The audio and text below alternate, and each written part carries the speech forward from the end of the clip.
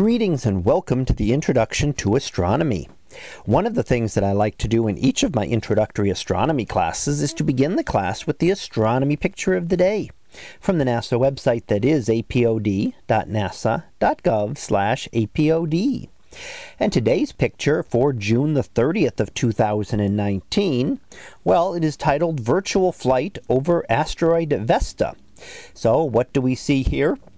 Well, this is actually a video clip that will run about 1.5 minutes, and it is looking at the asteroid known as Vesta. And it's an idea of what it might be like to fly over this area, put together by a number of images taken by the Dawn spacecraft, which spent a year in orbit around this asteroid.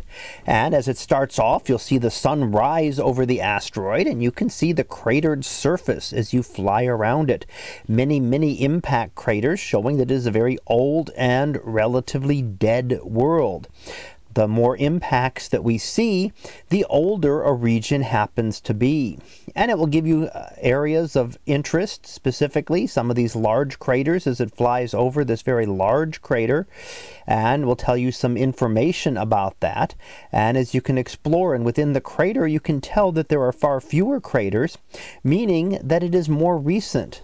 So each part of the region that we look at, when we look at heavily cratered areas, they have been untouched for a long period of time. More lightly cratered areas have been formed relatively recently. And that does not mean recent to us. That means recent in an astronomical sense, which could even mean billions of years ago. Now we're going to look at a mountainous area as we fly over there, and you can see a distinct contrast to what we saw with the cratered region that we looked at before. There are still a number of craters, but a mountainous area with mountains several miles high. So very large mountains on a very small asteroid by comparison. So able to kind of put this together and gives you a chance to see a little bit about what it might be like to explore Vesta. So we've had a lot of images that the Dawn spacecraft took in its year that it spent around Vesta, and then was able to put all those together to give us a visual image of what it might be like to actually be there.